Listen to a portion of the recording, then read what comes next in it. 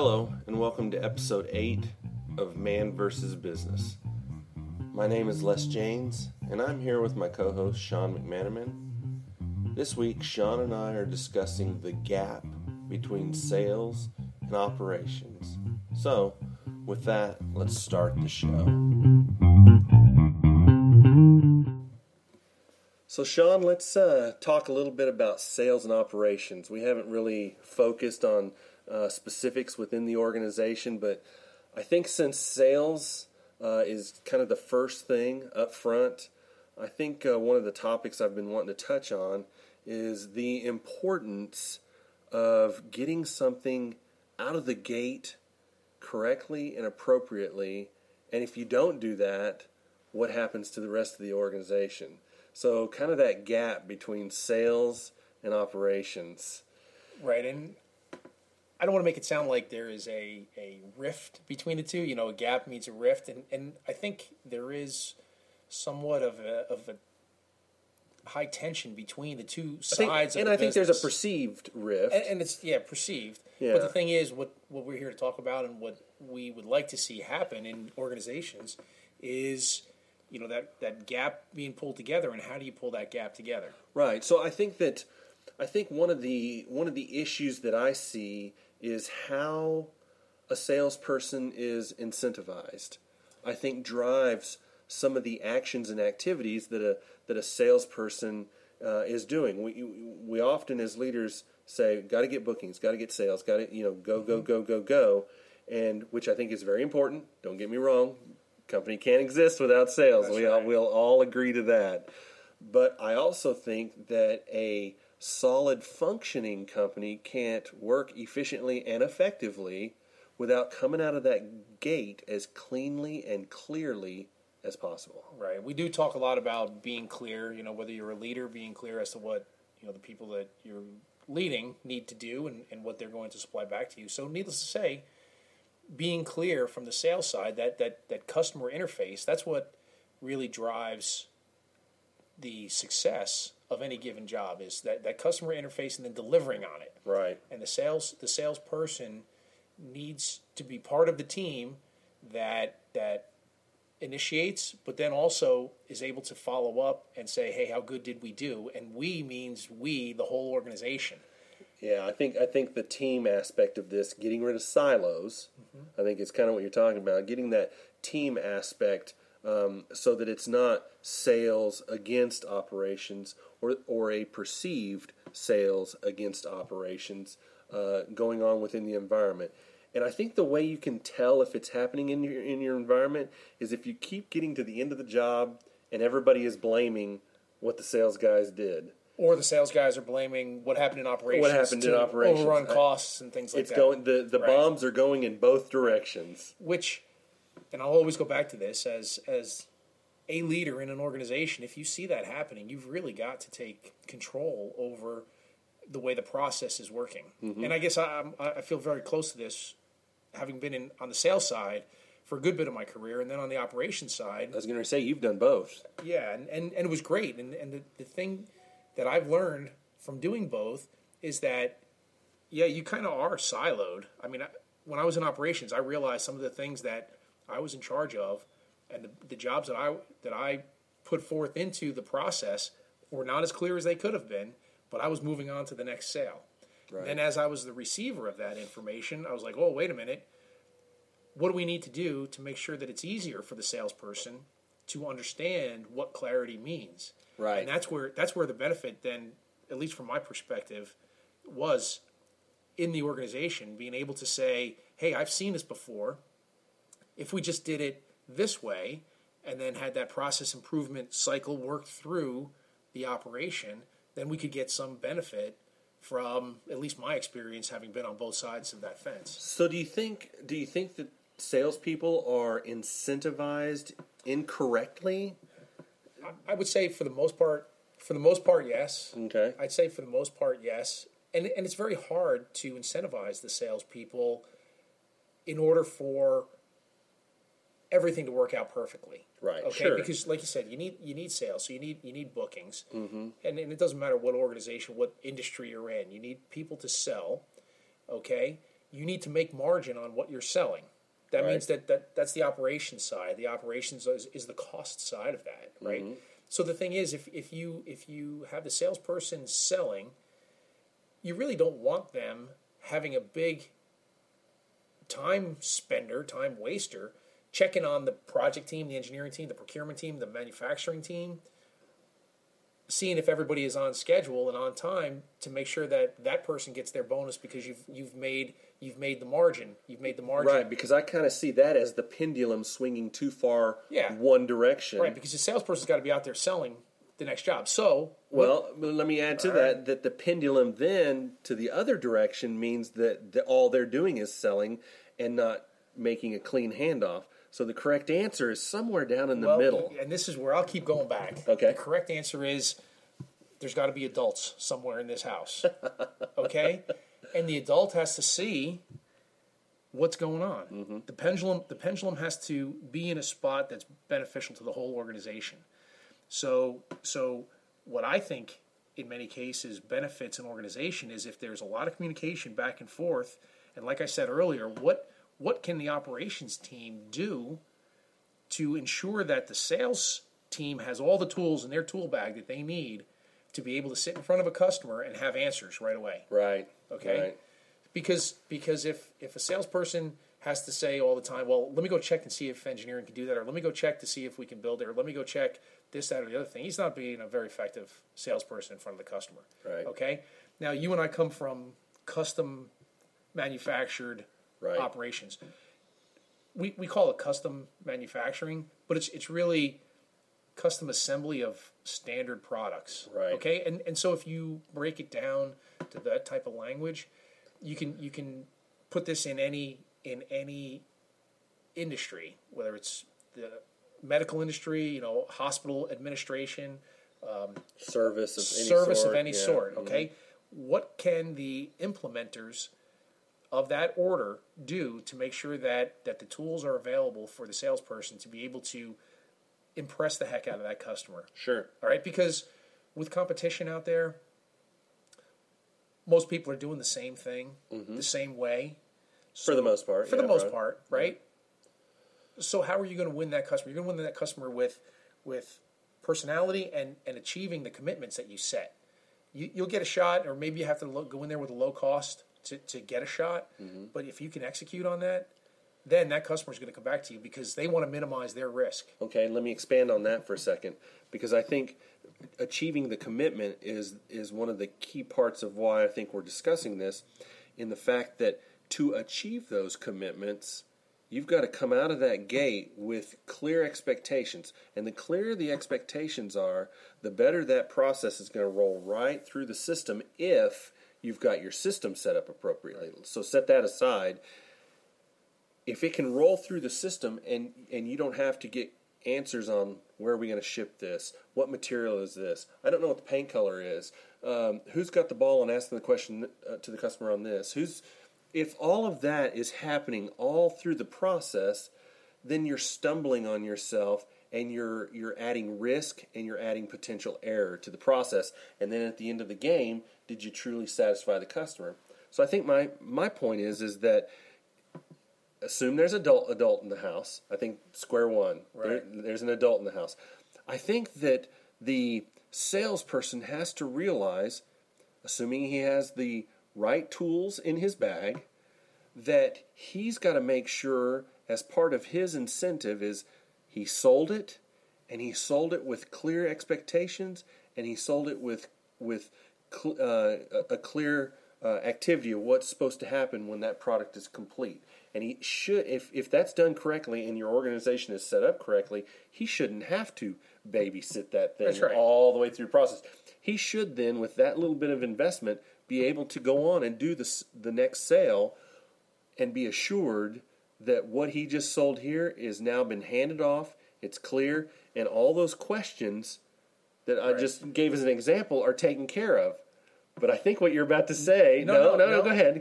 Because I'm going to agree with you. You can tell both of us are passionate about this one. and you said the word that I want to expand on. Okay, investment. Yes. Investment.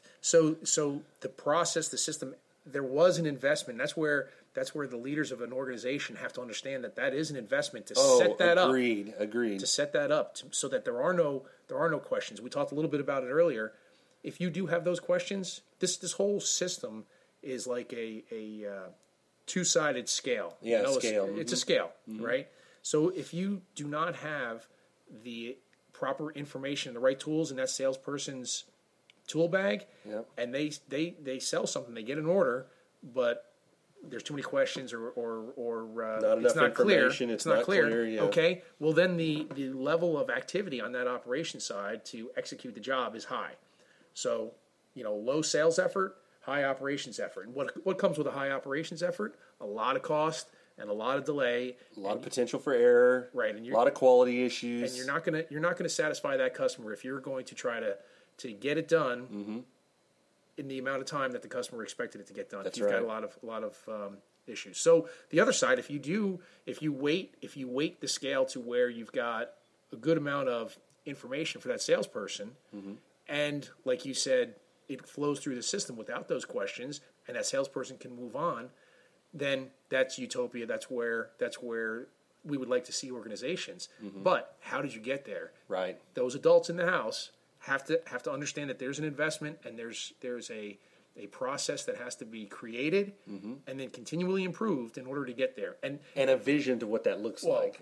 Sure. Put the vision together, and then a couple. And that's the other thing too about like these podcasts that we do. We can't talk about everything in one podcast. It'd be a week-long podcast, but we can go back to other ones and talk about metrics. We talked about metrics a couple weeks ago. Sure. So how do you know you've got the right process in place? You measure it in certain. Measure the right things. That's right, and not to rehash that podcast, but you measure what's important. Okay, so we won't go back to that. You guys can go listen to that. If it was any good, let us know. But it all ties together, right? That's why we're talking man versus business, person versus business. We have to look at the whole process, taking little snippets at a time. Right. Yeah, and you're right. Les. Passion is always good, but I'm going to ride both sides of the fence because I've been on both sides of the fence. You've worked on both sides of the fence. And by the way, I think your analogy on the scales was a very good analogy. All right, well, thanks. Yeah. Thanks, Les. You're right. So I think that what are some of the tools that a salesperson could use to kind of help mitigate? So kind of getting into the details here a little bit, what could he do to help make sure that this thing gets handed off correctly? Well, and I'm a word oriented guy. Sure. I might not say the words properly, or They may not come out They properly. might not come out properly, but the idea, like the way you asked that question about what does he have to do? Right. So what does the organization have to provide to that sales team? Right. Like I see a lot of issues in companies making it personal or individual, like the Right. issue. And it shouldn't be. Yeah, it shouldn't be issue. Oh, the salespeople, they did this, or the operations people, the purchasing people. If there's a failure in the process, it's not the people that you have in that process. It's the foundation and the structure of what's supporting those people. So, not to mince words or anything like that, but what kind of tool can the organization in sales have? To me, the first thing that would make sense is a checklist. Yeah, I would agree. I've seen plenty of examples on how checklists are used, but in my mind, to have some sort of nirvana use of a checklist, it would be to where the sales guy literally knows what he sold and can be able to use this checklist to start the process off, realizing that the next person in the flow or next person upstream of him is going to receive something that will minimize the amount of questions that they'll now have. And that person in line can then take that checklist and expand information onto it, then can use it to deliver to the next person in line. Right.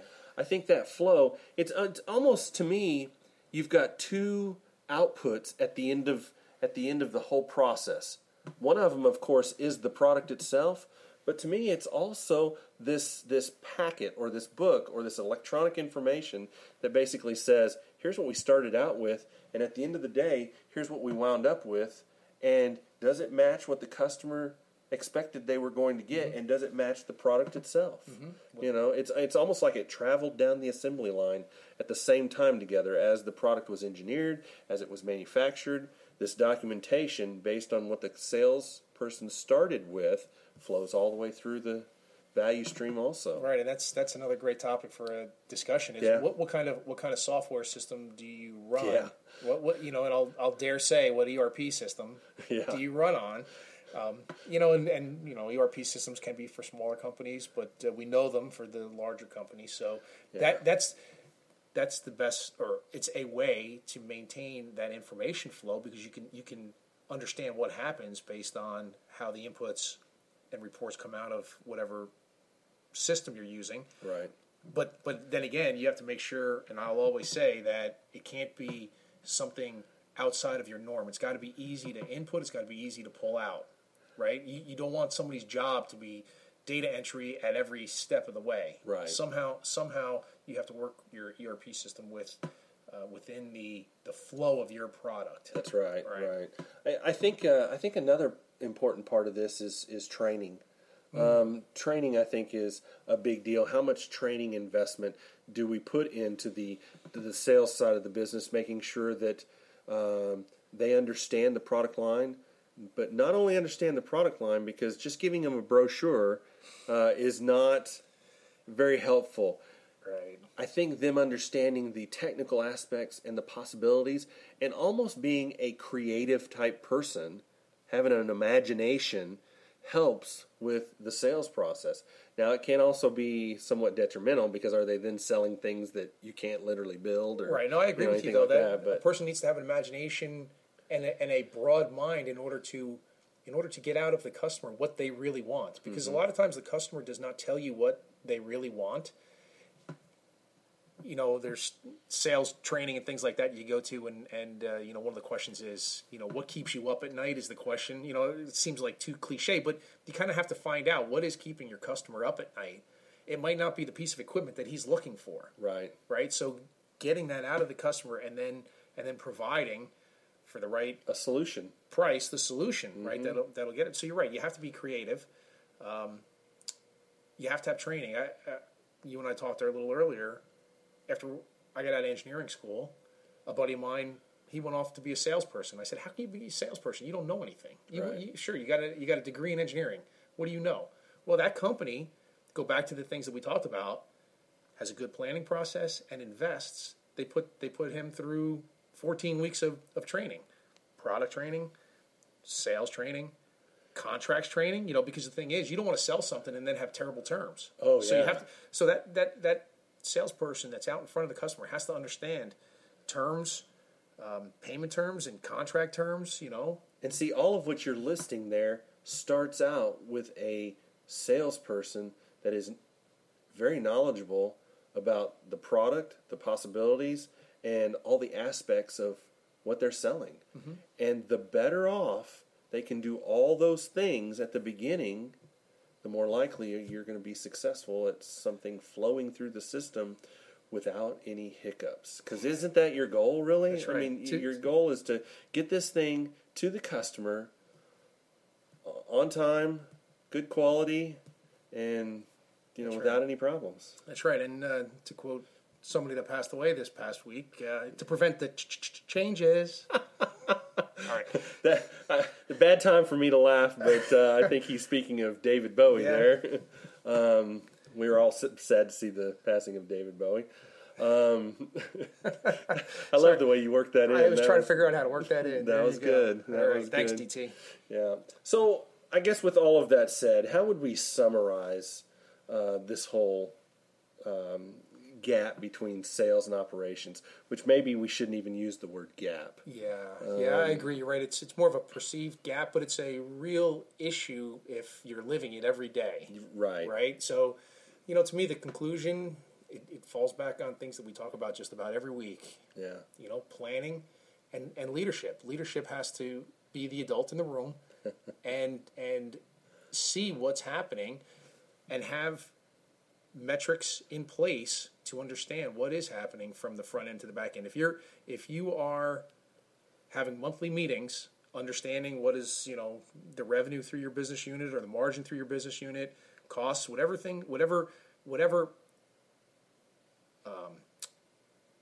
metric that you use at the end of the month to measure yourself, whatever measure, the what do you call it? The end result measure. Sure. If that's not working, then you've got to back up and see, okay, well, what are the precursors to those measurements? What's the thing that's causing the outcome to be not what you need? Well, and I think the other thing to add on to that is listen to your organization. As a leader, listen to your organization, and if you're constantly hearing that chatter of oh, well, the sales guy didn't do this, or operations didn't do that, you've got the problem we've been talking about, and you need to address it quickly. Yeah. And you've got to start from the front end of the business and make sure that it is clear as it come out of the gates, and then you've got to also attack the back end of the business to make sure they can execute what was committed to. Right. And there's always got to be constant communication because no doubt. If something changes in that operation side, that execution side, well, the salespeople have to know so that they can adjust accordingly on whether it's schedule or scope or whatever the criteria is that has been changed downstream. So let's move on to our picks for the week. So besides David Bowie, what are you going to pick this week? I have another book this week, and it's kind of as a result of last week's podcast. Okay. I had somebody contact me and ask, hey, I'm in a new leadership role. What resources can I use? And the first book that comes to my mind is What Got You Here Won't Get You There by Marshall Goldsmith. Mm-hmm. And to me, that was a real eye-opener from when I was making that leap, because I always thought you had to be, a tough guy. When I took emotional intelligence tests, I did very well, except for the empathy side. Right? Which I think most men have that problem anyways. Was way down. So, but the thing is, with emotional intelligence, and maybe that'll be a pick somewhere down the line, we'll talk about that. These are skills that you can learn. Sure. And so, I did learn. That book helped me, and as well as other things. But it's an easy read. Highly recommended, especially if you're making that leap from worker bee to leader. Some sort of leadership, yeah. So my pick for this week is I'm actually picking a broader scope of a place that stores lots of books. Safari Books Online. I've used it in both my past jobs and the job that I'm currently at now, and it's just a great, inexpensive way if you are a book lover to read a lot of books, whether they're technical based, business based, videos, all of that. So is there it's over 400,000 books and videos. Is there a fee to be part of it? Oh, yeah. Okay. There's a yearly fee to it. Oh, okay. But compared to the amount of books that I would buy if I didn't have this, it's a great money saver. Yeah. So if you are a big reader, I would highly encourage looking into it at least. So with that, I think this was a very good topic. We will go ahead and close the show.